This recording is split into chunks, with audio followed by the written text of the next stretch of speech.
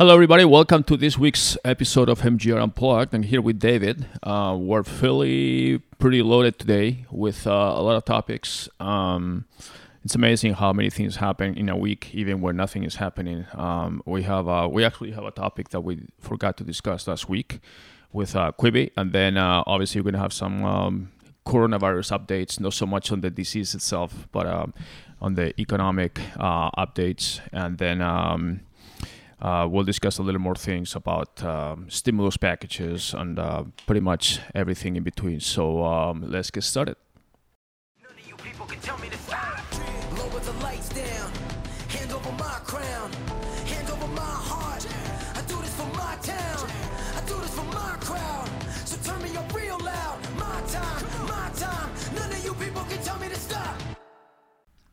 All right, welcome back. I was having a little conversation with David during the break about how fast days are going now, even though we don't have a whole lot of things going on. But how are these going for you?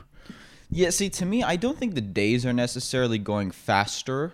Obviously, they literally are not going faster. Time did not, the continuum did not change. All right, there's no into physics now. But, no, I mean, because when you're busy working, days can fly by too. But to me, it's more of the days and weeks all just blend together. Right, yeah, maybe that's what it I is. think a lot of people have been like, oh, it's the weekend. Okay. Yeah, same I'm thing. just home. There's no difference. Like, No, I know. It just, to me, they go fast, but it's a different routine. Now, I was actually thinking yesterday, obviously, I had a different routine where we were like in the normal days of work and afternoons, evenings, things that I do. Usually in the afternoons, I go out, have a coffee, maybe do some research, do a lot of reading, writing, things like that. Now, basically, everything I do at home. So I need to be a little more disciplined into, okay, I'm working, and obviously I'm working a lot of projections and things that we can do and trying to plan for the future. But then, yeah, I still do quite a bit of reading in the evenings. And I don't know. I mean, I just feel like, but then I'm also doing a lot of other projects that I wanted to do. I'm working a lot on my car. I'm working on the, in the yard and things. Everybody has like more projects that they are now, you don't have an excuse to say, I don't have time to do that, right. Like for me, personally, what I've been doing is, obviously it's not like, we're still working, but it's the load is less than it was previously. And so what I've been doing is saying, okay, I want to read more and I want to kind of do, I don't know how you say it, in a personal development, but I hate that. I hate that term. Self-improvement. Yeah, I hate that term. But I just want to basically, I always used to mentally kind of give myself the excuse of, I don't have enough time to read and learn and do all these things. And so now what I've been doing is treating that as like, okay, so during the day now, I will literally say, okay, if I'm not working on work, then I can't just waste that time. I'm going to spend that time.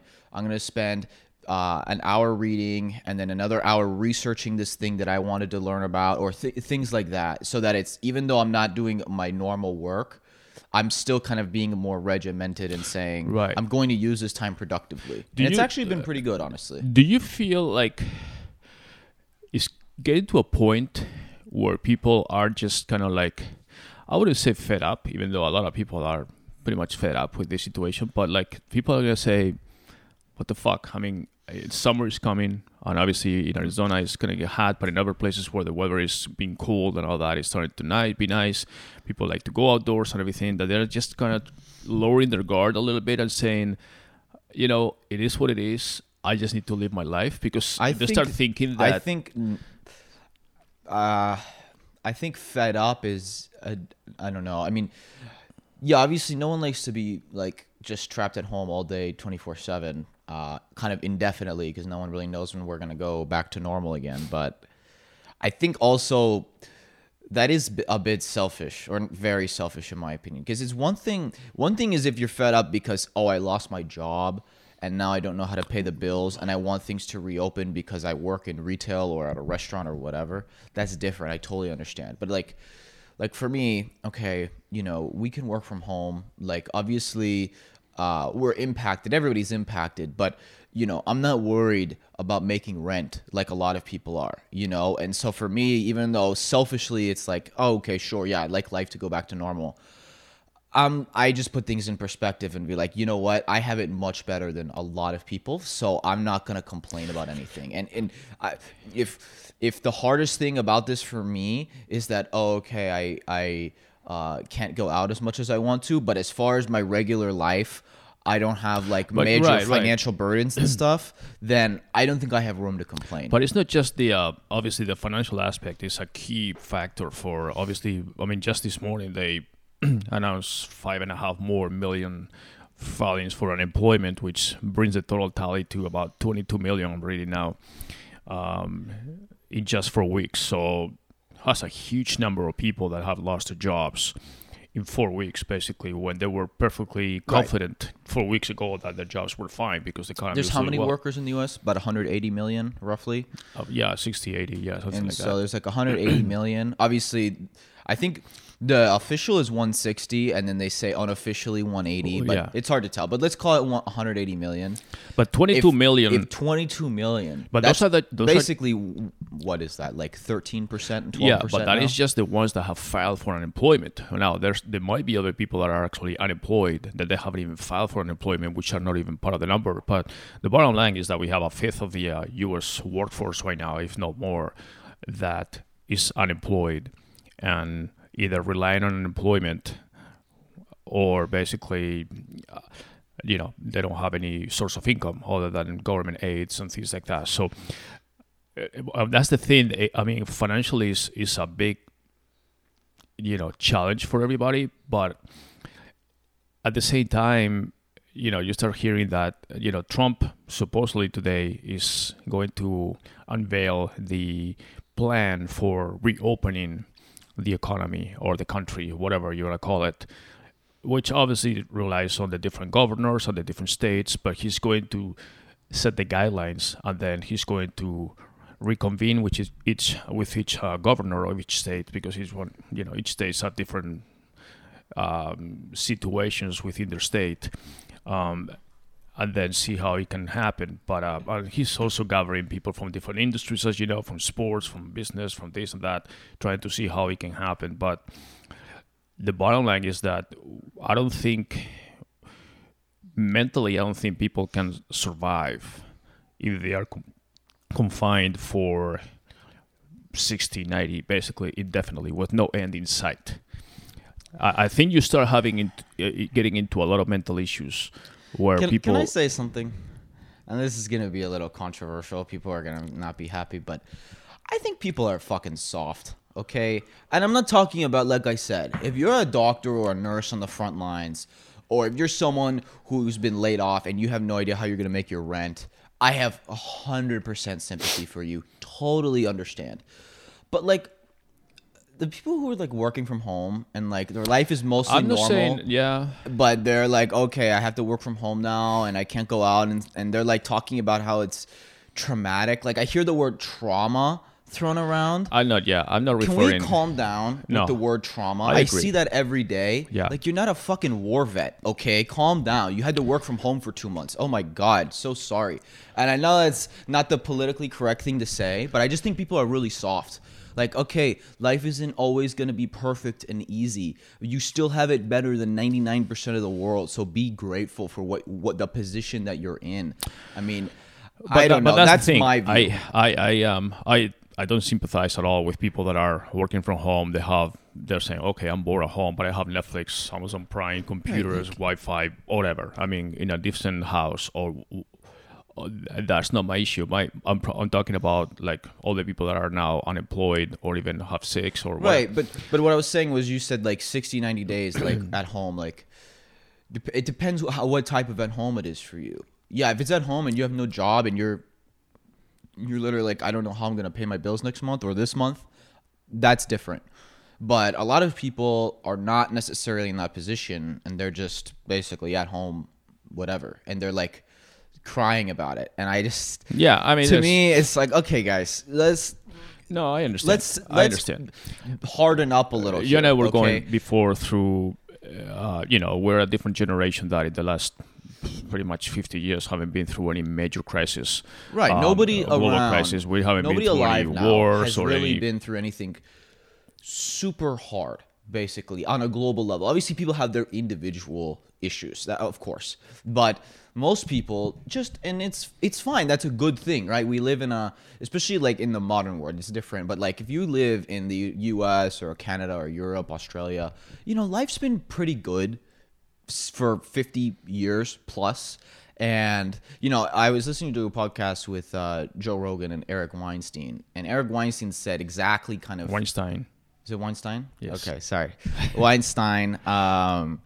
And I recommend people listen to it. It's really good. But he said it kind of exactly what I was thinking, which is that he says, we've been in a 75-year nap since World War II, where things have just been really good. We haven't had any major wars. Yes, there have been some. There's been Cold Wars, but nothing like World War II, obviously, where 100+ million people died. Mm-hmm. We've had record levels of growth for many, many years. I mean, things have just been good. Poverty has gone way down in the modern world. Crime rates way down. Basically, things have been really good for a long time. And that's a good thing. But it also has put people in a position where even myself, right? Like, I don't know. I think I'm better adapting than a lot of people my age. Yeah, we become soft. We don't like know. I've never experienced anything like this. Now, I always try to put things in perspective. That's why I don't like to complain about anything, because I'm in a very fortunate position compared to most. So I don't want to complain about anything. But I've never been through anything like this either. I mean, even you who are of a different generation, you've been through more recessions than I have, but you haven't been through anything like this. No one has, basically. No one has. And I just think... Well, the difference is that in this case, first of all, it's more global. And right. Secondly, it's the biggest global event that's happened we said in 75 before, years. it didn't start from a financial bubble or anything like that. But secondly, is that there doesn't seem to be enough progress fast enough. Like there's no... Yeah, we can see the curve and we're getting better and all these press I conferences. also think that's a symptom, though, of like... We live in the, quote unquote, instant economy, where we're used to things happening like this. I buy something online, it's here tomorrow, all those things. And with the pandemic, it's like, listen, the plague ravaged Europe for 200 years, okay? They had, in Europe, they've gone through 20-year quarantines before. 20 years. Yeah, no, I understand. Pandemics don't just go away. Now, but obviously, people don't like. But I don't think people feel better knowing that times were tougher back in the days. I mean, you can go. Yeah, obviously, that's not. You always want to say, what can we do? Right. But at the same time, this idea of like, 30 days and we're back to normal. It's like, okay, that's just not real. That's just not reality. Right. Unfortunately, it is a pandemic. It's like if a government says we're going to be in lockdown for 45 to 60 days, people will be like pulling their hair. And that's why no government in any country, I don't care which one you go to, will say that. They'll say 2-week confinement. Right. And they go in 2-week intervals. No government has and said... they know from the beginning, because all the scientific information there says that in 2 weeks that nothing is going to change. You don't even have enough time to do testing or anything. No government has said the truth, which is this will likely last until September.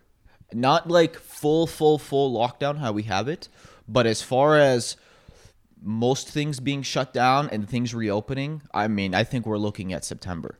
And so, but no government would say that. I'm coming to a point where I'm looking at as many different sources as I can. And, I'm not the kind of person that only hears what I want to hear, like only listens to sources that tell me what I want to hear. I like to get a wide variety of opinions, good, bad ones, whatever I can think myself. But even now, I don't know who's right. I'm not saying that they're hiding the truth. Is that everybody, even doctors, scientists, virologists, from the white community, Europeans, Americans, you name it, and they all have a different opinion of how this will be coming to an end, if ever. Because now they're saying that maybe it comes back in cycles, like the flu and other stuff. And then when the vaccine is ready, which is still like a year away, it will be merged. And the other thing that a lot of people are not gauging for is that it's not just what the government is mandating or saying, it's also what people feel comfortable doing.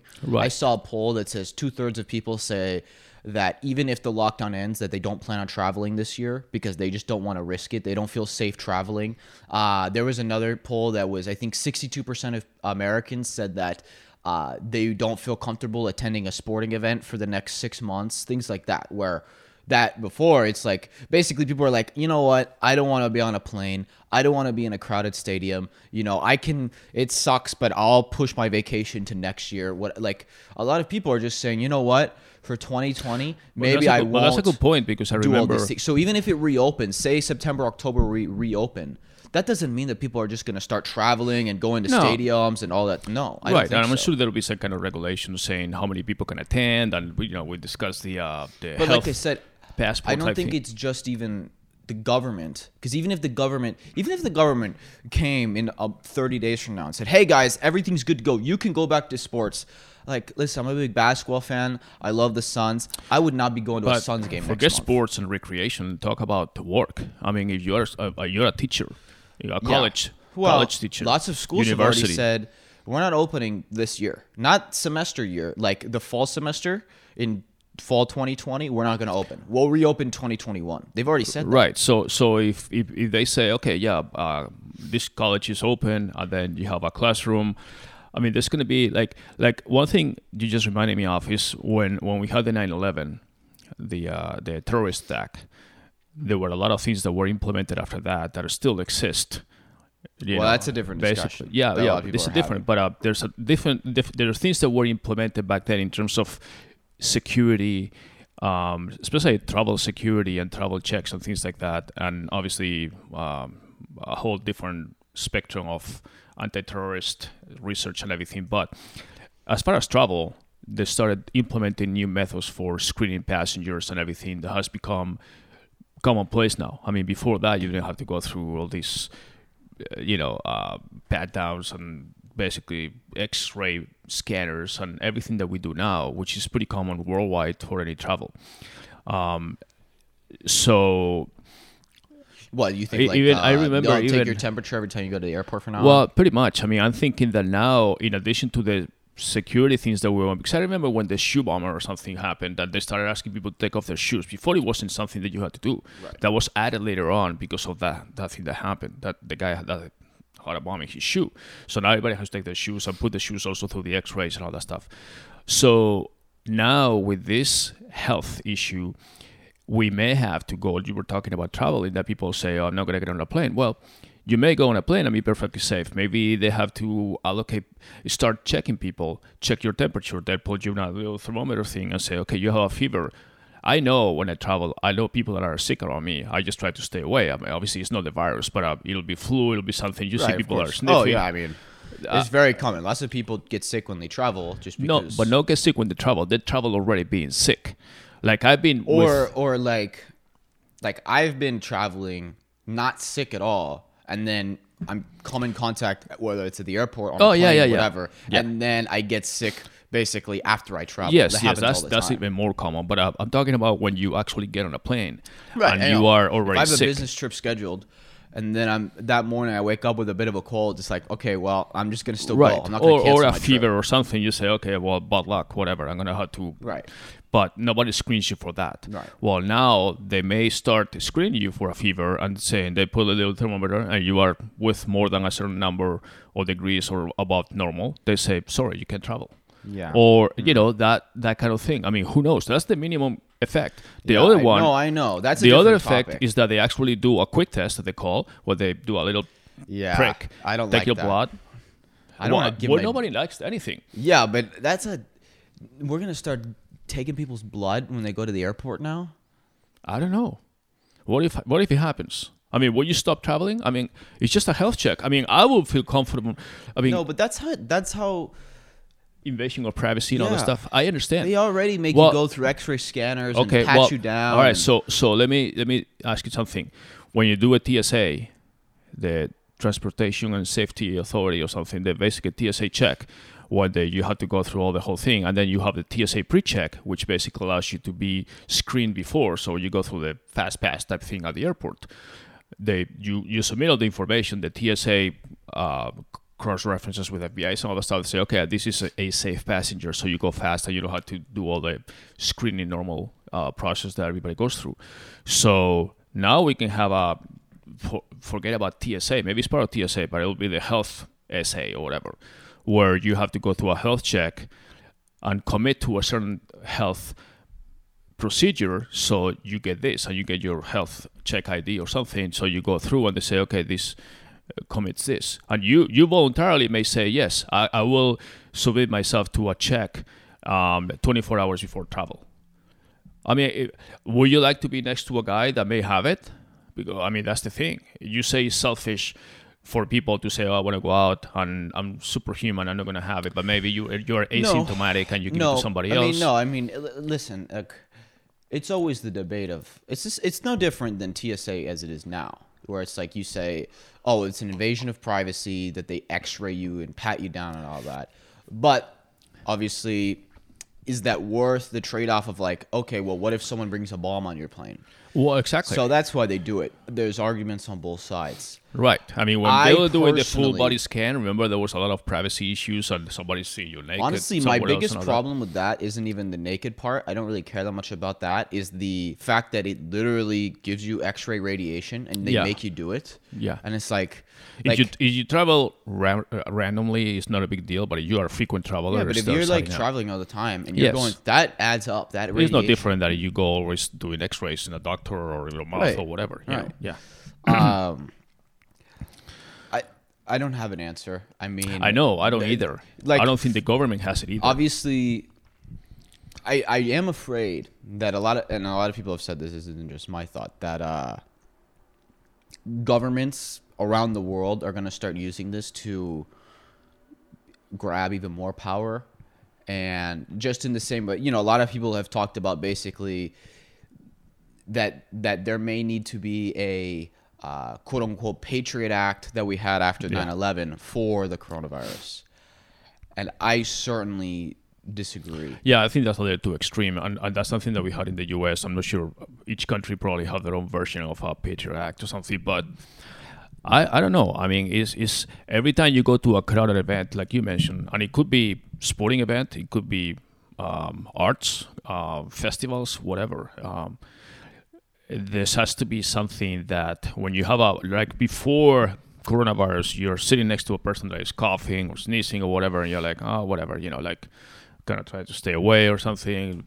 But now it's like you hear somebody coughing next to you, and you're like, you're more suspicious, So either we develop this kind of herd immunity down the road, where everybody's being over it, and it's like. I don't know, like chickenpox or whatever. It's okay, yeah. Right, or there's a vaccine. Yeah, or there's a vaccine or something, So, but in the meantime, I don't know how this will be affecting. I'm not so concerned actually about, like hotels and things. I think hotels can get, they can adapt, to travelers that are going to hotels with extra hygienic measures and distancing and obviously room cleanliness and all these things that make the traveler feel more confident. And when you go to a hotel, really it's like a home away from home, and you can ask, hey, the moment I come in here, don't touch my room. I'll make my own bed, whatever, That's what I like doing. Yeah, I know. Don't change my sheets, nothing. I don't want anybody to come in. I mean, but hotels have a lot of things to that they can do to make the guests feel comfortable that they are safe, because they are also separated, and you only mingle when you want to. But if you want to stay in a hotel, do work, go to the pool, play golf, whatever, all that stuff is not going to affect you. Now, traveling, for example, I personally don't like to travel just because I'm squeezed there with other passengers. Okay, but what do you think they should do? Well, I mean, I think I wouldn't be opposed to some kind of health check, to be honest. What does that mean? Like, okay, when you go to the airport, we're gonna finger prick you and we're gonna test your blood for the coronavirus and these other 15. No, I don't think the airport is the place, because it will be like super, super slow I mean, right now TSA sometimes is like huge lines just to go through all the whole security, but they may say, we need you to go to again, it's part of the testing being available. And when the test becomes readily available, the quick test, then there's no reason why you shouldn't be able to get a test and have it certified or something, and just go through a drive-through 24 hours earlier and say, okay, you have the antibody test or the immunity test, whatever, and then you have the test, and then you have your certificate saying, listen, if you travel internationally, like from Europe to the US, you have to have a basically certificate of travel, because there's no visas or anything, but they basically do a little background test or check, and they say, yeah, you're safe to travel, and that lasts for 3 years or something. What about this? What about what Google's doing, where they're helping the government basically track everybody and all of their movements? That's Do you the think tracing. That's okay? Well, that's the tracing. Well, they don't track that you are. If somebody's confirmed to be sick, then they will tell you, hey, you've been close to a person that was sick, so go check yourself. Right, but does now Google and the government have the right to just track everyone's movements at all times? No, I mean, they don't. I don't think they have the rights without permission. For my understanding, but they're doing it. Well, because before it used to be, I'm not sure, anonymously, where yes, Google obviously and all these services track your location, but they do it on an anonymous basis. Not that they're tracking you personally, right? That they have a mega database that says basically you're just a number in the database, basically, and then you get served ads or whatever, right? Because that's their business model, right? But now they're taking it to a different level where they're matching it to your identity, and now they're saying specifically, Manuel, where did you go? My understanding is that at this point it needs to be voluntary. It's not that they do it. You need to allow it. Yeah, yourself. But it's allowed by default. No. Well, I don't know if it's now implemented or not. I'm not familiar with that, but I know that they've been looking into that. Every device you use tracks you by default. You have to turn it off. They track. They don't track you like you said, Manuel. But that's the difference. Now they're tracking you. No, they're not, because you need to sign off on that.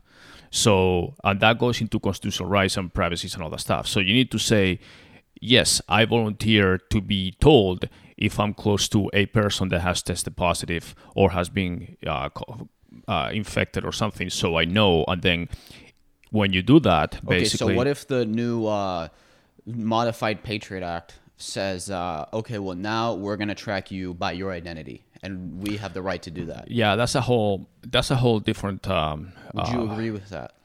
No, I mean, I don't want people's liberties to be taken away, but back to the travel situation that we're talking about, I don't think it's bad if TSA or whatever, just like now, they do a background check, and then you need to be basically clean to be able to get on the plane. But that's forever, or just for the next 18 months? Well, until there's a solution. I'm not sure. That's my concern. That, like I said. Do you think that they'll do that for 18 months and then just stop? Well, I don't know. I don't know. I don't think so. But I think once they do that, they never stop. Well, that was my concern. That after 9/11, they implemented certain security methods or security procedures before getting on a plane, and those have been even expanded over time. So 9/11 was 2001. We're in 2020, almost 20 years later. We still have the same procedures that were implemented, even more, to have security when you get on a plane. So that set a new benchmark for travel by plane. Before, you used to go to the airport half an hour earlier, check your luggage, get on the plane, check your passport. Yes, it's you. You're good to go. Now it's a whole different thing. So I'm kind of concerned if now you have the security check and the health check. Now, whether the health check happens at the airport or if it's something that you had to do before. Like we're talking about the wristbands, the colors, that you are recovered or not recovered. Those are things that are really being considered right now. Now, your freedom is that you say, okay, I'm not going to travel by plane. I'm just going to... Right, you always have the choice not to travel by plane. Right. But, So... But what... Okay, but my question is, okay, maybe we all agree, all right, for the next 12, 18 months, until this is totally solved, maybe we agree to do that as a society. But then do you really think that after 18 months they're going to stop? If this becomes a thing of the past, just like flu... Yeah, but then the argument is going to be... I can already tell you the argument. The argument's going to be, okay, well, this was one virus, but we know that there's going to be more in the future. Well, there will be more. So we're going to do this indefinitely to prevent it. I think that will be a lame excuse to continue. I mean, people... Yeah. It doesn't matter. No, because I think... I mean, these viruses are... Again, they are... They're going to say... I mean, if I'm playing devil's advocate, right? If I'm the government or... the government. That's very broad. But basically, if I'm trying to make the argument, I basically will say, well, look at how fast this virus spread throughout the world because we had global travel. Even though we shut down travel from China pretty early, it was already in Europe, and then it came from Europe and came to the U.S., and we have such global travel that it's just, unless you shut things down almost immediately, it's hard to stop the spread. So what we're going to do now is we're going to have these health checks forever, and basically you're not allowed to travel if you're not passing these health checks. That's the argument. No, I understand. And it's for the good of the people. No, I understand, but I think there's a lot of things in between. That's the black, and you have the white, and there's a whole grayscale. And you may say, just like in defense. Yeah, but if I told you, hold on. But in defense, you have like from DEFCON 1 to DEFCON 5. You don't go from war fine to basically war or the edge of war. You have different levels. So if there's another scare, so let's say that this happens again. Let me make this argument. Let's say that this happens again in 3 years, and we have the same exact situation where there's a rumor that something came from China, from any other country, and they're spreading. Nobody listens to it, whatever. Then you go into health, DEFCON 1 or 2, and then you say, okay, now we have a process or a procedure in place where we say, hey, there's an alarm out there about this possibility. So for the next 3 months, we're going to implement this situation. So we catch it. We have a circuit breaker before it happens. Mm-hmm. And then if nothing happens, you're fine. If it indeed happens like this time, then you continue until it's over.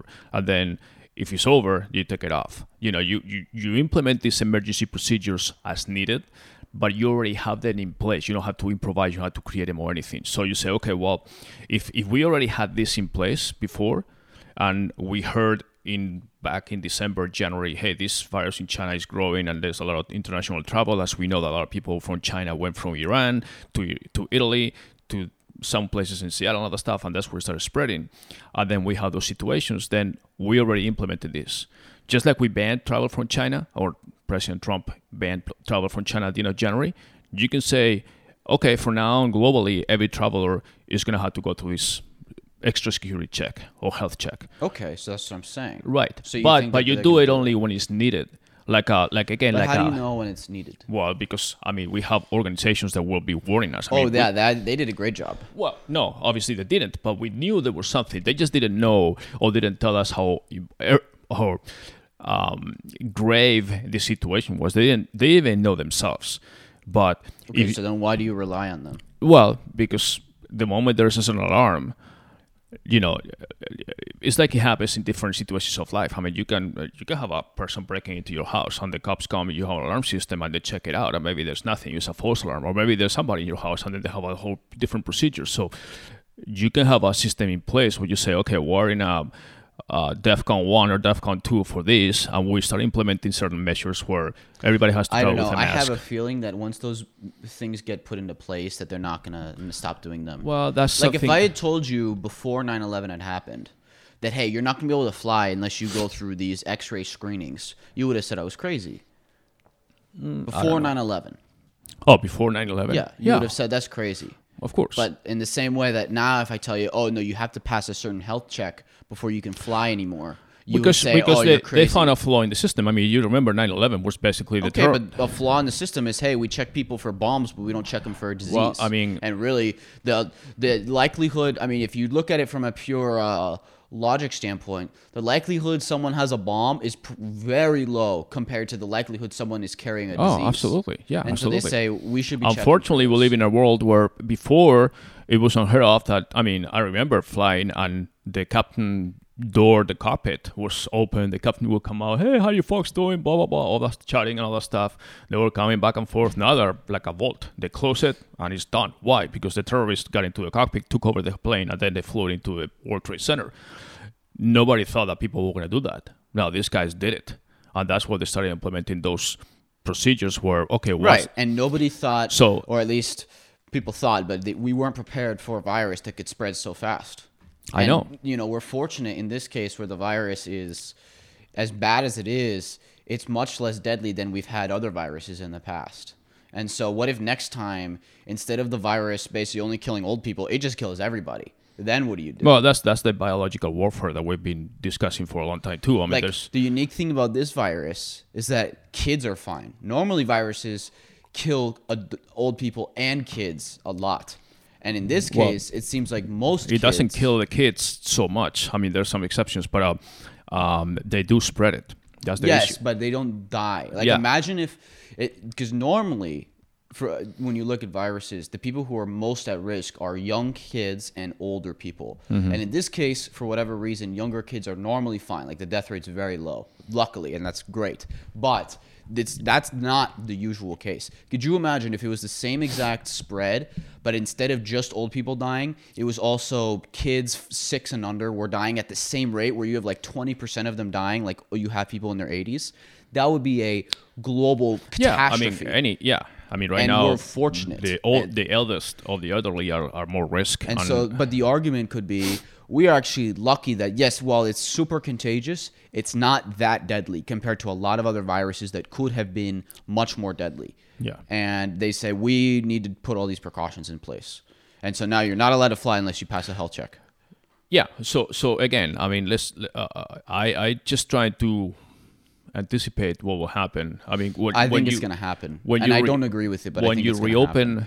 When you reopen the economy, I mean, countries are going to have. I mean, you cannot live off of the government money, which still is very sporadically spread, and it's not going to be enough. I mean, we're getting into a whole discussion with the effective UBI, universal basic income, that we're having these days, where people are being paid not to work.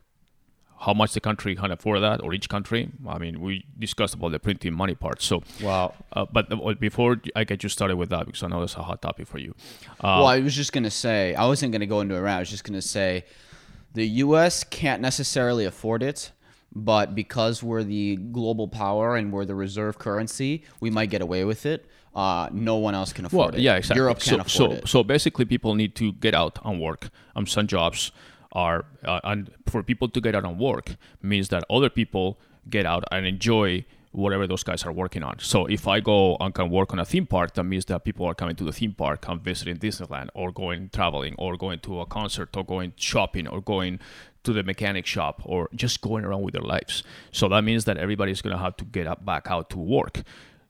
How do you do that safely? Well, now we're basically saying separation, confinement, distancing, social distancing, all that stuff. So there has to be some kind of transition where people go out feeling confident that say, okay, well, now I'm going out with a little more safety or security measures than I did before, whether it's to my grocery store or traveling. And I slowly, but over time, I get back to my normal life. That's why I think you use a health pass of some kind. Right. That's what. And I think that's okay temporarily. Yeah. I just think that the only fear is that then you're going to have some longer term, way after this is over, health checks that are mandatory by the government. Yeah, I hope not. But I think those once this thing is under control, I think it's going to be probably 12 months before there's some kind of formal vaccine that has been tested that can be used. Vaccines take like years and years to be. The vaccine is, I'm scared of a vaccine. I would almost rather, honestly, because I'm not an at-risk group. Get sick and get sick, get the antibodies, and be fine. Because the problem with vaccines, because this is a super sensitive topic, because there's so much controversy before this even happened with the anti-vaxxers. I'm not an anti-vaxxer. Obviously, I think, listen, vaccines have done tremendous for the world, curing polio, lots of diseases that used to ravage us, and now they don't anymore in the modern world. But the reason why there is, and I think the anti-vaxxers are way too extreme, but the reason why there is people who are anti-vaccine, or at least in some cases, is because there have been many cases where there's severe negative side effects to vaccines, and especially in a case like this, where you just push it out as fast as can in 12 to 18 months. You just don't know the long-term side effects. And I would be afraid to get that vaccine. Yeah, I mean, we like with the flu, for example, there's different strains that happen every year, and they come up with the flu shot or the flu vaccine based on what is the combination of but the even flu, I'll tell you, I stopped getting flu shots because I got flu shots 2 years in a row, And I've never gotten the flu in my life. I don't know why. Maybe I have a strong immune system, whatever. I've never gotten the flu in my life. The only 2 times where I've ever gotten the flu, really sick, was both times I got the flu shot. For the next 2 days, I was totally bedridden, super sick. But the shot is basically an injected flu. And so but that's the only time I've ever actually gotten the flu is when I got a flu shot. And other than that, I've never gotten the flu. Yeah. And so that's why I said I don't want to take the flu shot anymore, because every time it just makes me sick, and I've never actually gotten the flu. So, I mean, but at the same time, I think with so much more education now for those who want to learn about how to take care of their bodies and prevent and develop their immune system and be stronger, I'm hoping that people will decide, okay, well, who is more at risk? Which is usually the same people: high blood pressure, hypertension, obesity. But that's half of America. Exactly. But I think a lot of people that don't exercise and all that stuff. So I think people will, if anything comes out of this, is people basically realizing, okay, well, I need to take care of my body and make it a little stronger so that when there's a little bump on the road, my car is not going to fall apart. It'll survive. It'll be a bump on the road, but it continues to work. So that gets into a different... Yeah, it's a different discussion, but I think that's like the argument that while it's harsh, but I agree with, as far as, or not necessarily agree with, but I think is true, is that like if you look at healthcare is such a huge topic in the U.S., and there's many people who argue, well, healthcare would be much less of a burden in the U.S. if people just took care of themselves. And the reason why we have such a massive healthcare burden in the U.S. is because far majority of people are just out of shape and in poor health. And the number one thing you can do, forget about healthcare reform and all of that. Not saying that we don't need it, but is on an individual basis is before you start complaining about healthcare reform, how about you make sure you're in good health first? Right. No, that's and people don't like hearing that. No, I know. It's insensitive. But it's the truth. True. It's the truth. I mean, nobody has a problem saying, oh, that person smoked and now they have shitty lungs. Nobody has a problem. You know that. But if someone eats garbage their whole life and then they're obese and have heart disease, then it's a different story. Well, that's what I'm thinking. That I'm hoping that people will be more self-conscious and realize, okay, yeah, I know, because most of the people that are now out of shape, they used to be in better shape. Some of them, and then they just kind of let it go. So I think it's easy to be in shape when you're young. No, but not just when you're young. I mean, young adults are usually in better shape, and then they know. How many times you go into a conversation where, I mean, at least myself, I'm definitely older, and I run into friends that you see them gaining a few pounds every year, and they all start. Oh, I used to do this, I used to do that. Why you stop? Your life is the same. Your job is the same.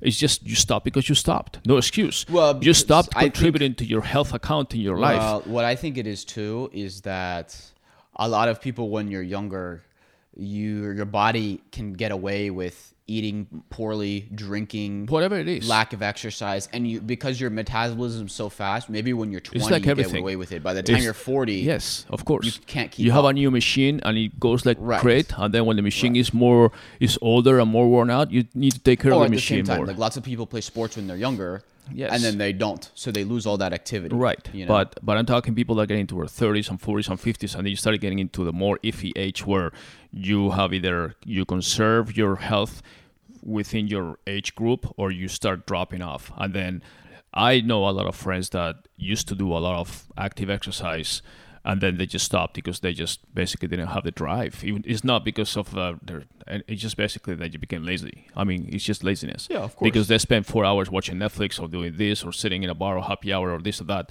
and they do zero exercise. And diet is a huge part too. Right, it's right. Not So, just the but exercise. let's just leave the. We're kind of deviating a little bit, but so we started this thinking. To respond to you, do you really think people are gonna switch and be super healthy now? You think that's I think some people, I already know, because it was already pretty obvious. I mean, we already had epidemics as far as heart disease and cancer and all types of things and diabetes beforehand. You think this is going to make people change? Some people will. I mean, we know that how long will it last? I don't know. It's the same thing with all these New Year resolutions. So you see the gyms on January totally packed, and come February, March, they're half empty again because all those resolutions. They're totally empty. Yeah, now they're totally empty. But look at the thing. I mean, you and I were looking at exercise equipment. It's sold out everywhere. Yeah. So obviously, a lot of people, aside from buying toilet paper, by the way, they're buying weights and exercise equipment But do for you their think house. that's because Who are these people? Are these people? I think first of all, I think a lot of them are just people who normally go to the gym and now they can't. Mm-hmm. So obviously, if you have whatever, I have no idea what percent of the population goes to the gym. Let's say 20% of the population goes to the gym, and all of a sudden none of them can go to the gym. Yeah, they all buying stuff. And they Yeah. all buy stuff. That's a massive spike in demand. Now, how many people weren't working out at all or working out very little and now decided to get home equipment? I don't know. But at the same time, you see now with the confinement in all the major cities, you see a lot of people that are walking, Yeah, jogging, of course. running. Are those people also people that used to go to a gym, or are people that are saying, "Hey, I heard that exercise is better. I'm gonna just move my ass and just go around the block at least." Both. A combination of both, exactly. So I think there's more conscious now. I I hope so. I hope know you're even right. I do hope you're right. I know even people that are at home that they can't even go out and they are walking within their house, tracking their with their watches or their phones their steps and saying, "I've done 10,000 steps," and this is a little 100 square foot apartment, and they just go around. 100 square foot? Huh? 100 square foot? Probably a little bigger. I don't know. I mean, like very, very. I know what you actually, a 100 square meter, probably more like 400. It doesn't matter. What I'm saying is a one little studio apartment where they just go in circles and they're trying to do like, you No, know, of course. Yeah, I 5,000 know what steps, 10,000 steps, because they realize that they say, hey, one thing you can do is exercise a little more. And keep in mind, people that don't exercise and they see how their body is deteriorating for that, they're conscious of that. Oh, of course. They know it. No, They of just decide not course. to do anything about it. And now that they're seeing people that they know being affected, infected, dying, or anywhere in between, they're saying, maybe this is a sign that I need to start getting myself in a better shape. So how many people will do that? I know a lot of people will do it and are already doing it. How many I people hope they will sustain how it, many though. people will forget? It's like I say Because always. health is a... I always make the That's the analogy of thing. the being pulled over, or now when a cop is Right, like, I mean, behind you in the freeway. Health So is a lifelong thing. It's not it's something an you do investment, for of 6 course. months. It's like everything else. Yeah, you don't get out of shape in 2 months, and you don't Right. get in shape in one, 2 months. One donut isn't going to kill you, but also one salad in the middle of bad food isn't going to make you healthy. Exactly. So we'll see how it lasts. But All right. I think there's going to be a lot of transitions, and we still don't know. I'm very, very, very curious about how the world in general, not just the U.S. and all that stuff, but how the world will react to reopening the economy and all that stuff. Because on getting back to the normal, I mean, what normal is, because it's just different. I mean, a lot of families say, I don't want my kids to go back to school.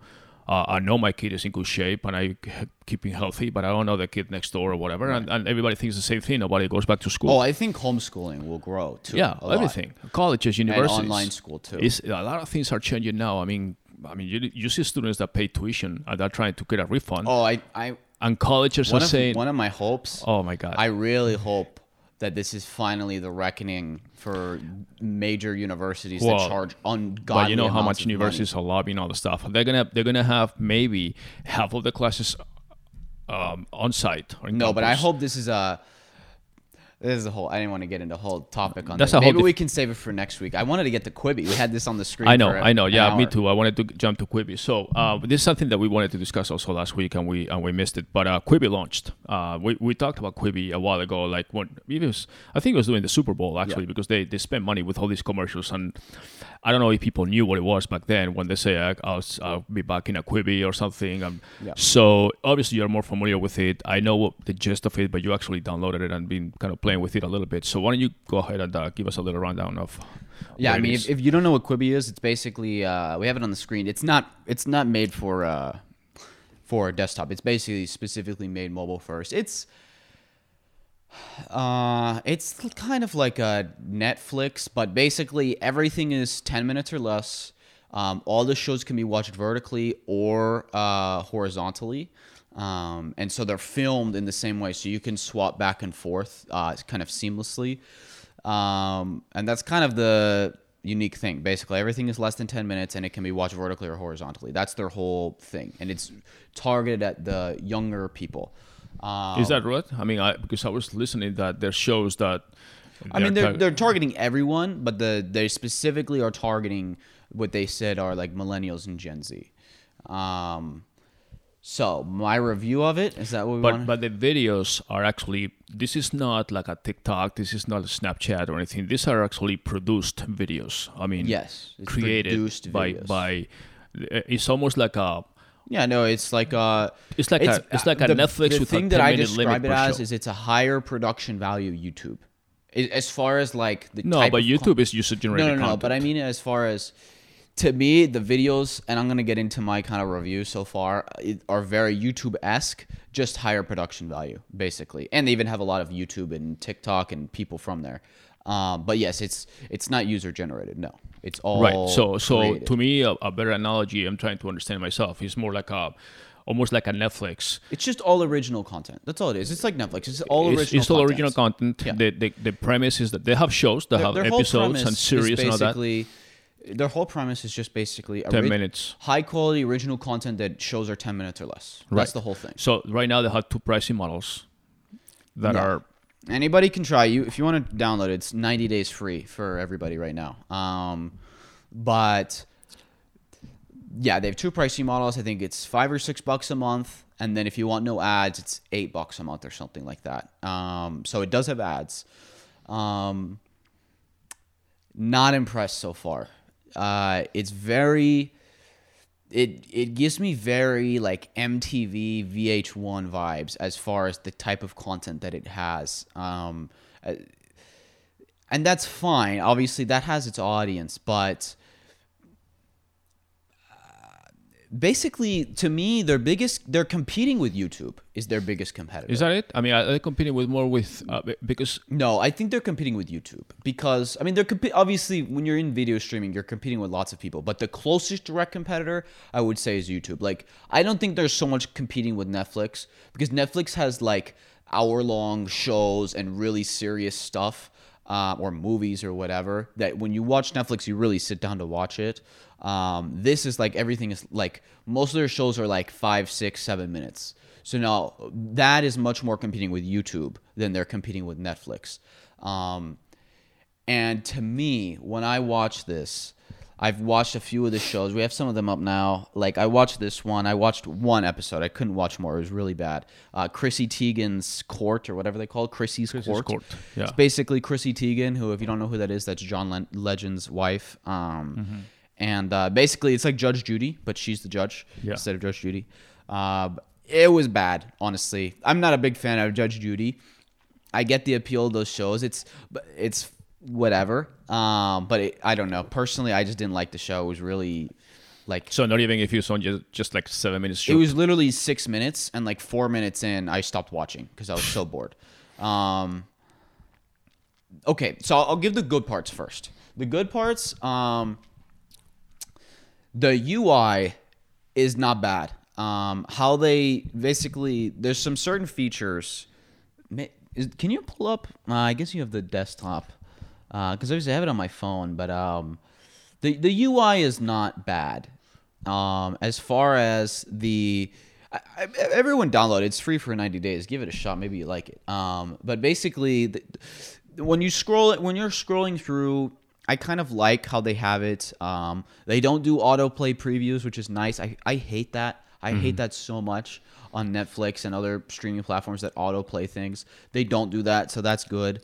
When you're holding if you're watching it vertically, the play bar. So I don't know how you say that.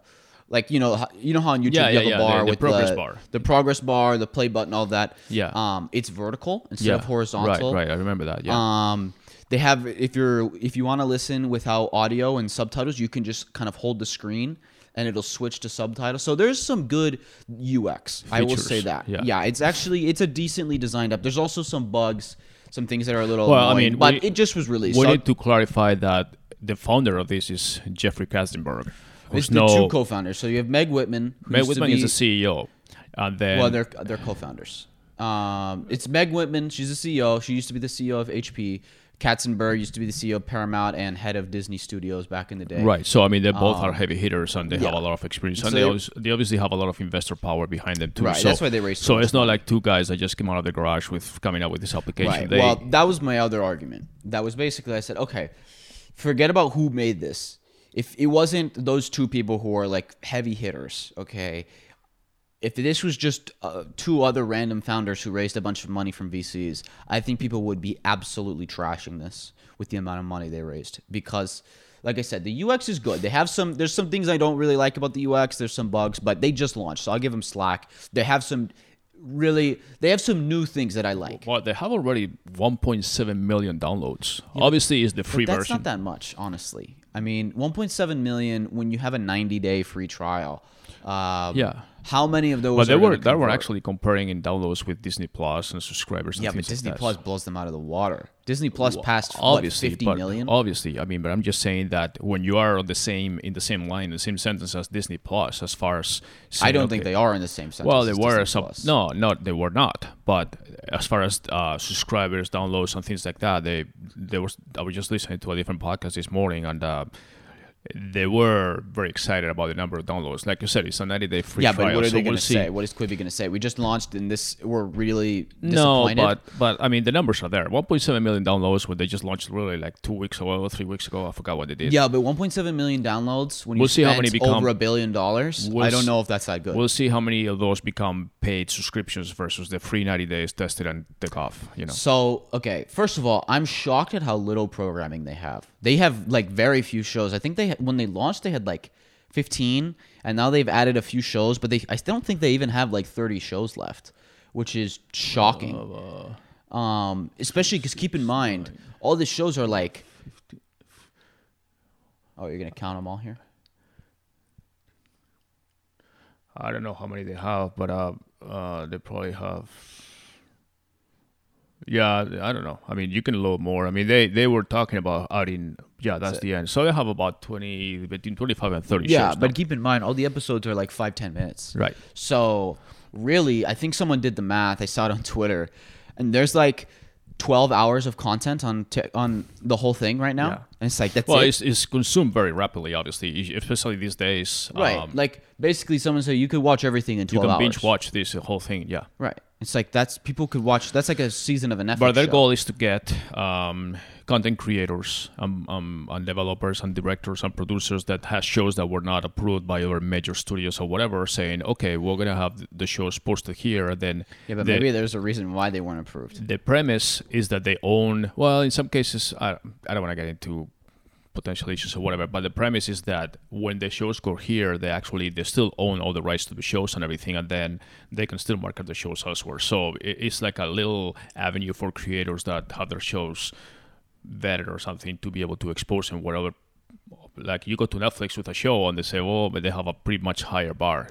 Here you can put a little, almost like a premiere or preview episode or something, and then create like a little mini series, and then another major studio may say, oh, we like that concept, and then they make like a whole 1 hour show or something. So that was the premise, that some people may like it, but Okay, well, to continue with my review, okay, so on the user experience side, they have some unique things. I like it. I think they've done some cool things with that.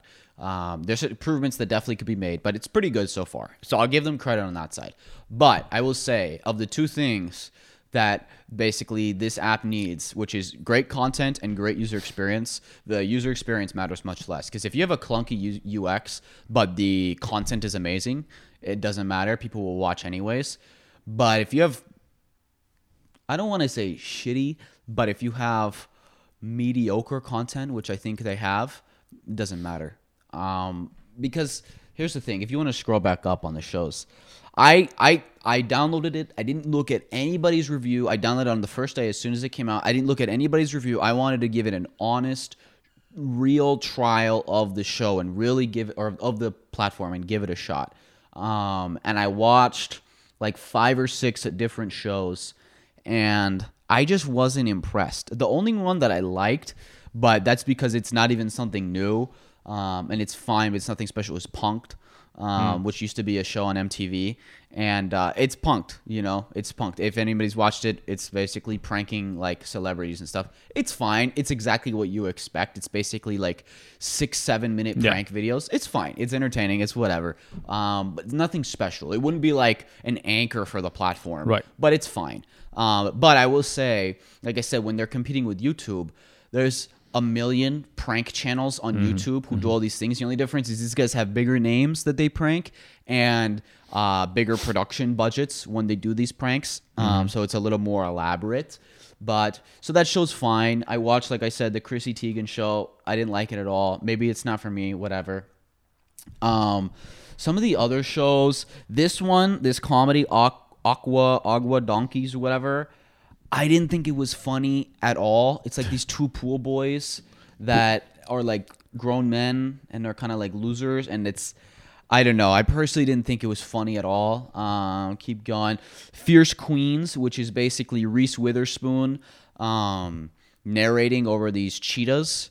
It was okay, but it was like I've seen nature documentaries done 10 times better. In my opinion, it was like, okay, whatever.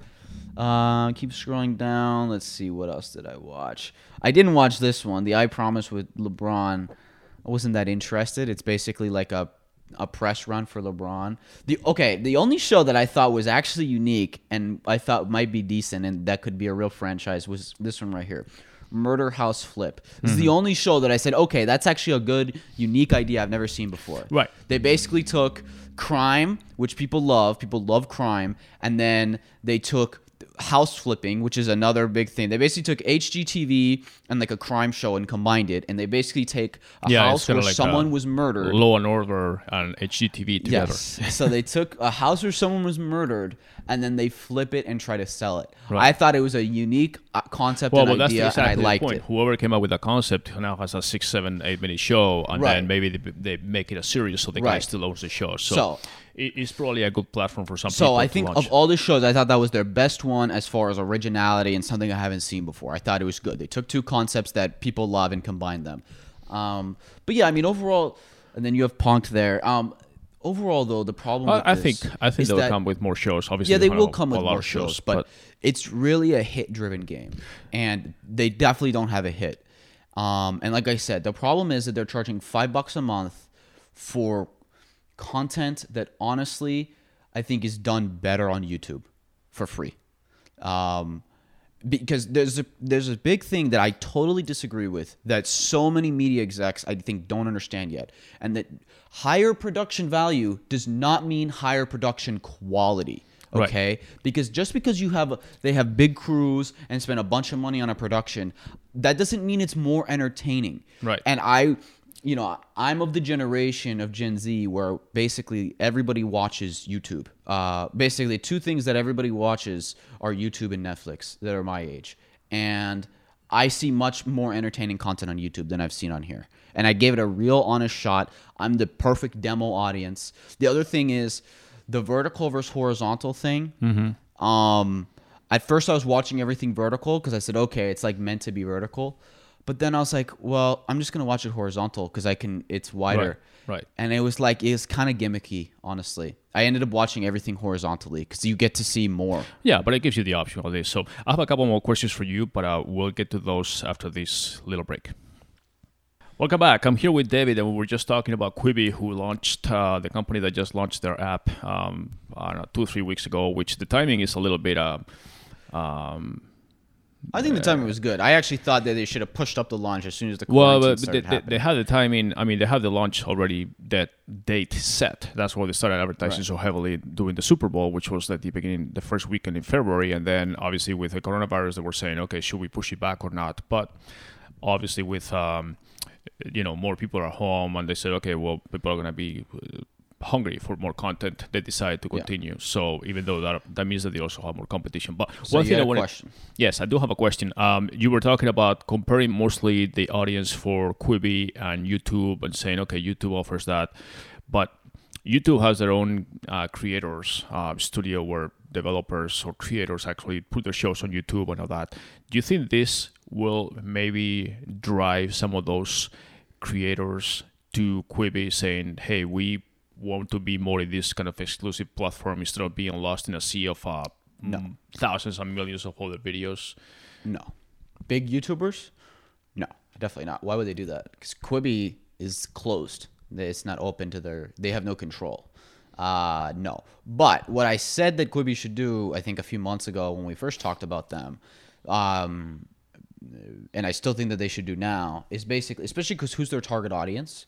It's like young people. Okay, well, they're paying lots of celebrities. They have like, Reese Witherspoon and LeBron and Chance the Rapper and all these people. But to me, if I was Quibi, what I would do, those people, maybe they're more famous, but they don't have the pull that YouTubers do on content. And if I were them, instead of writing big checks to Reese Witherspoon, I would write a big check to famous YouTubers, whoever it may be, David Dobrik, whatever, and say, okay, make a show on Quibi. That's how you get people to come. Do you think? And then promote it through your other channels. Do you think, or do you know if any of these celebrities are part investors too, or they are doing some kind of... I don't know if they're part investors. I know that Quibi raised a ton of money and basically was using that to write massive checks to people, basically, and basically paying all these people. I don't know how many of them are equity partners or not, but if I was Quibi, if I have all this money, instead of giving it to like old school celebrities, because that's not my target demo. I don't know how many 19-year-olds really care about Reese Witherspoon. Maybe they do, but I don't think she definitely doesn't have the pull of big YouTuber. She just doesn't. And that's how you get them on the platform. You give them full creative control, but with because the only thing is that most YouTubers, almost all YouTubers don't have big production budgets because obviously they're just YouTubers, and so they don't have casts and crew and all that stuff. If they were able to get a crew and have bigger productions and then kind of have creative control but just do what they do on YouTube but 10 times bigger because they have the budget and put it on Quibi, that's how you could pull people in. That's what I would do if I were them. That's where I think their flaw in the strategy is that they're trying to do all these shows. They're trying to make because some of these shows are very almost Netflix-ish, where it's like a real serious drama, but it's like 7 minutes. It's like, do you really get hooked into a show like that in 7 minutes? I think what we're trying to do is find this, I think Jeffrey was saying, Katzenberg was saying in that previous interview that I listened to, that they can see the heat map or when the spikes are in content streaming and downloads, and they said it was early in the morning, and obviously, people are sort of work these days, So it kind of seems to me that people are looking for this content that they can consume in a short time, maybe in like you said, in 8 to 10 minute blocks, doing a commute or doing maybe they are preparing breakfast, I don't know, or maybe in the evening when they're doing something else, but it's not something they need to be in front of a TV for like half hour to an hour if it's a Netflix show, So you have a little time to say, hey, I have like 5-10 minutes. Right, and that's where like the famous commercial when you say I do it in a Quibi, like saying, okay, I have 6 minutes to kill, I'm going to watch one episode. But that's where YouTubers shine. Most YouTubers make 5 to 15 minute videos. That's their whole thing, and they have millions of fans. That's where they shine. So why not just say, okay, you have full creative control, or not full, they would never do that. I know big studios don't like to do that, but you have majority creative control and you have this big budget behind you, so you can do whatever you want to normally do, but just amplified 10 times bigger. And then we're going to put it on Quibi, and you can only watch it on Quibi. Right. I promise you they would pull in way more. 1.7 million, they could have 17 million people signed up. Well, maybe, I don't know. Time will tell. It's too soon, and we'll see. Quibi execs, if you're listening to this, that's what you should do. When you do it and it succeeds and you're making millions, I will wait for my royalty check. Thank you very much. Well, but just to recap or to sum it up at the end, where do you see Quibi in the next 6 months? Much more content. Obviously, I'm sure they have a ton more content coming out. I don't know. We'll see. Obviously, the model is obviously subscription model and commercials. That we'll find out 3 months from now is how many people actually subscribe. Because, you have a 90-day free trial, and maybe, especially now where people are starved for content and they see this new platform and they've spent a ridiculous amount of money on ads too. So that's how they got 1.7 million people. But what percentage of those people are going to subscribe? To me now, the streaming, you and I are very fans of the what we call the streaming video wars and stuff, and right now there's so many choices. Like for me, for example, when I have only like 6-7 minutes, and I find myself many times like okay, in between this, I don't want to get into a heavy show or even a podcast or something, and I watch some quickly. Usually I go to, obviously not now, but I go to sports highlights or something that I can see in 5-6 minutes, or these highlights from this game or this other thing. So now you have so many options in this little, like you said, between the YouTube little snippets or the sports highlights on ESPN or Disney or whatever, that now you have one more where you have actually episodes or things like that. So I don't know. It's kind of... Right. That's why I said it really is. At the end of the day, entertainment is a hits-driven game. You have to have the hits. If you don't have those big hits, in the same way, look at Netflix. What built Netflix? Orange is the New Black, House of Cards, all those shows that they had at the beginning that basically were big hits that it was like, oh, you got to watch this. That's what drove it. Look at HBO. Look at what happened when Game of Thrones ended. Did you see their subscriber drop off? There was a famous graph that basically showed all these people who subscribed to watch Game of Thrones, and as soon as it was over, a ton of people unsubscribed. Showtime with different shows too. Right. It's a hits-driven game. We never had a Showtime subscription until Billions came out, and now we do. And guess what? If Billions ends, we'll probably cancel that subscription too. Right? It's a hits-driven game at the end of the day. Right. And it's no different for Quibi. So they need hits. If they can have a show that basically is the same as like Tiger King for Netflix, where it was like everybody's talking about it, everybody's watching it, you got to watch this, then that's how they win. But if they can't do that, then they lose. I mean, it's pretty simple at the end of the day. All right, well, time will tell. I do have another couple questions for you. This is different. So Quibi is over, but you actually sent our weekly e-commerce email, and I wanted to ask you about the Amazon fees or rates, and that just changed out of the blue. And I think a lot of people may have missed. Not the seller fees, but the affiliate fees. Affiliates, yeah. Which literally... effective immediately, overnight. A lot of the fees, so they have basically, if you don't know what I'm talking about, Amazon has their affiliate program, which it used to be just lots of like entrepreneurs and like YouTubers and other people. I have an affiliate. We have an affiliate as a company. Right. They used to, or like bloggers used to use it for just extra passive income. Remember when passive income was a big deal? Basically, all it is you get a custom link, you recommend a product. If people buy it, then you get a cut. But now it's used by major organizations, especially in media and publishing. So, for example, BuzzFeed makes a ton of money through affiliates now. That's actually... BuzzFeed has had tremendous revenue growth over the last 2 years, and it's because they shifted away from purely ads-based to more affiliate-based. Affiliate and reviews and product reviews and comments. New York Times makes a ton of money. Wirecutter, which is owned by... is it New York Times? Who owns Wirecutter? Wirecutter? I don't know. I think it's New York Times. Is it New York Times? Maybe, yeah. I forget. Someone. Anyways. The Verge too. The Verge. Like, a lot of these companies make a ton of money through basically reviewing and recommending products, and then when you are on their website, buying with their affiliate link. And so what Amazon did basically this week, was they had different rates, but most of the rates were somewhere between 6, 7, 8 to 10% commission on various products, depending on the product category. Most products. So if you're Wirecutter, and basically, like Wirecutter is a good example. If you don't know Wirecutter, they're one of the biggest tech review, not even just tech review, like product review sites. Right. They do really, really thorough, great reviews. I go to them whenever I'm looking to like make a purchase decision. And they make almost all their money through referrals. And obviously, they have referrals with other websites, but the majority is Amazon because most people just want to buy it on Amazon. They don't want to buy elsewhere. And so if you're Wirecutter and you're used to getting 8, 10% commission, Amazon just cut commissions across the board down to 3%. I know. And they cut grocery, which is very low margin, down to 1%. So basically, if you're Wirecutter and you're used to getting 8, 10% commission, now you're getting 3. Their revenues just got slashed by 2/3. Right. So in other words, if I'm reading an article on their website and they're reviewing a product or something that is like $50 or something, and I end up buying it, the Wirecutter will get $5, $4 or $5 commission. If you're Wirecutter, you're used to this 10% commission, right? And now it's 3. That's a 70% cut in your revenue. I mean, that basically could put Wirecutter out of business, and a lot of these companies... It almost loses the incentive to even promote those products, because by the time you do all the work and putting the links and all that stuff, he's just not... Well, I don't think it's a feasible business model for them to keep doing that. As it was a great business model. I mean, they were very successful.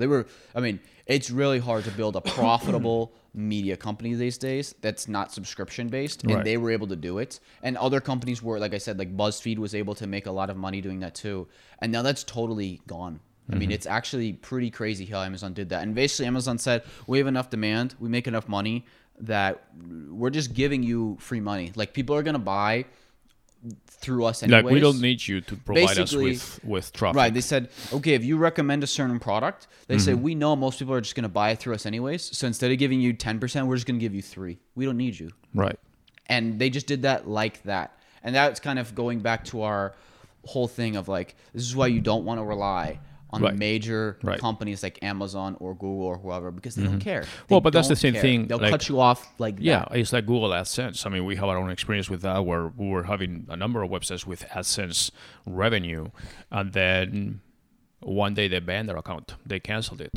This is like many years ago, but it's like they give you no explanation. It's like, and you try to get an explanation saying, hey, I don't know what we did. Or even YouTubers. I mean, it happens all the time with YouTubers. Where they just get one strike, one whatever, or their content's not deemed family-friendly, whatever, and all of a sudden their money just drops you lose control, which is one of the things that we always tell our clients. You want to have multiple channels, sources of revenue, different channels, but you always want to have control. So when one of them that you don't control cuts you off, it's a little stream of revenue that you lose, and you can adapt and get something else, but you never lose your main revenue. So it happened before with Facebook when they were basically with the famous likes and followers and all that stuff, and major corporations and major companies like Nike had 1 million followers and they were seeing everything, and then the organic impressions or organic views basically was down to like 5%, 3%, and all of a sudden right, I mean, it's even happening on Instagram too. Right, exactly. I mean, you can see, I see it across the board on tons of, especially they do it to business accounts. It's becoming more of a pay-to-play model. Right, they do it to business accounts because they want you to spend money on ads. Right. Where Instagram used to be pretty good for organic reach. Like, when you get a following on Instagram, you used to be able to reach a lot of them. Right. Now, it's not as bad as Facebook, but really, I mean, it's only like, from what I've seen, is like 8 to 10%. So whatever followers you have, only 8 to 10% of them are actually going to see your organic posts, where it used to be like 40%. Yeah. I mean, it's totally dropped off, and it keeps going down. And obviously, that was predicted because they did the same thing with Facebook. Facebook now, it's like 1%. Yeah, it's crazy. It's very limited. Yeah. But right, yeah, David. I mean, I just think it's another sign of like, this is why you don't rely on other, especially big companies like that who don't give a shit about you. Right. All right, buddy. We've been talking for almost an hour and a half. I'm sure we have other things going on now. So, but I do want to, you know what? I actually think it's been a while since we talked about streaming stuff, and I'm very curious about TikTok too, which I'm not very familiar with, but you are. Snapchat, I don't know exactly how they're doing now as far as competing with all these streaming video sources and all that. So why don't we leave that for the next week, in addition to other topics that we didn't get to, but I think it's been good. It's been good. Hopefully next week we'll have more clarification on the reopening of the country or how that's going to work. And obviously every week we're closer to the end of this, whatever the end is. So I'm always optimistic. Any final words for you, David? No. Stay safe. Hey, give Quibi a shot. I'd love to hear what people say. Yeah, I mean, let us know what you think. I mean, they've added more content now. So I don't like to root against anybody. Okay, I don't want to come off as negative, but I have to be honest. Especially when you've raised billions and are spending billions, you know, there's critique that comes with that. And like I said, I give my strategies. I'll wait for my royalty checks. Either way, at the end of the day, as we know, it's very hard to compete with the big monsters like the Facebooks, the Googles, the obviously YouTube and all those. So I actually root for companies like this that have private investor money to see they can make it. But we'll see. You know. We'll see. So anyways, that's it for today. Thank you for watching or listening, whatever medium you use, and we'll talk to you next week. Bye, everybody. See ya.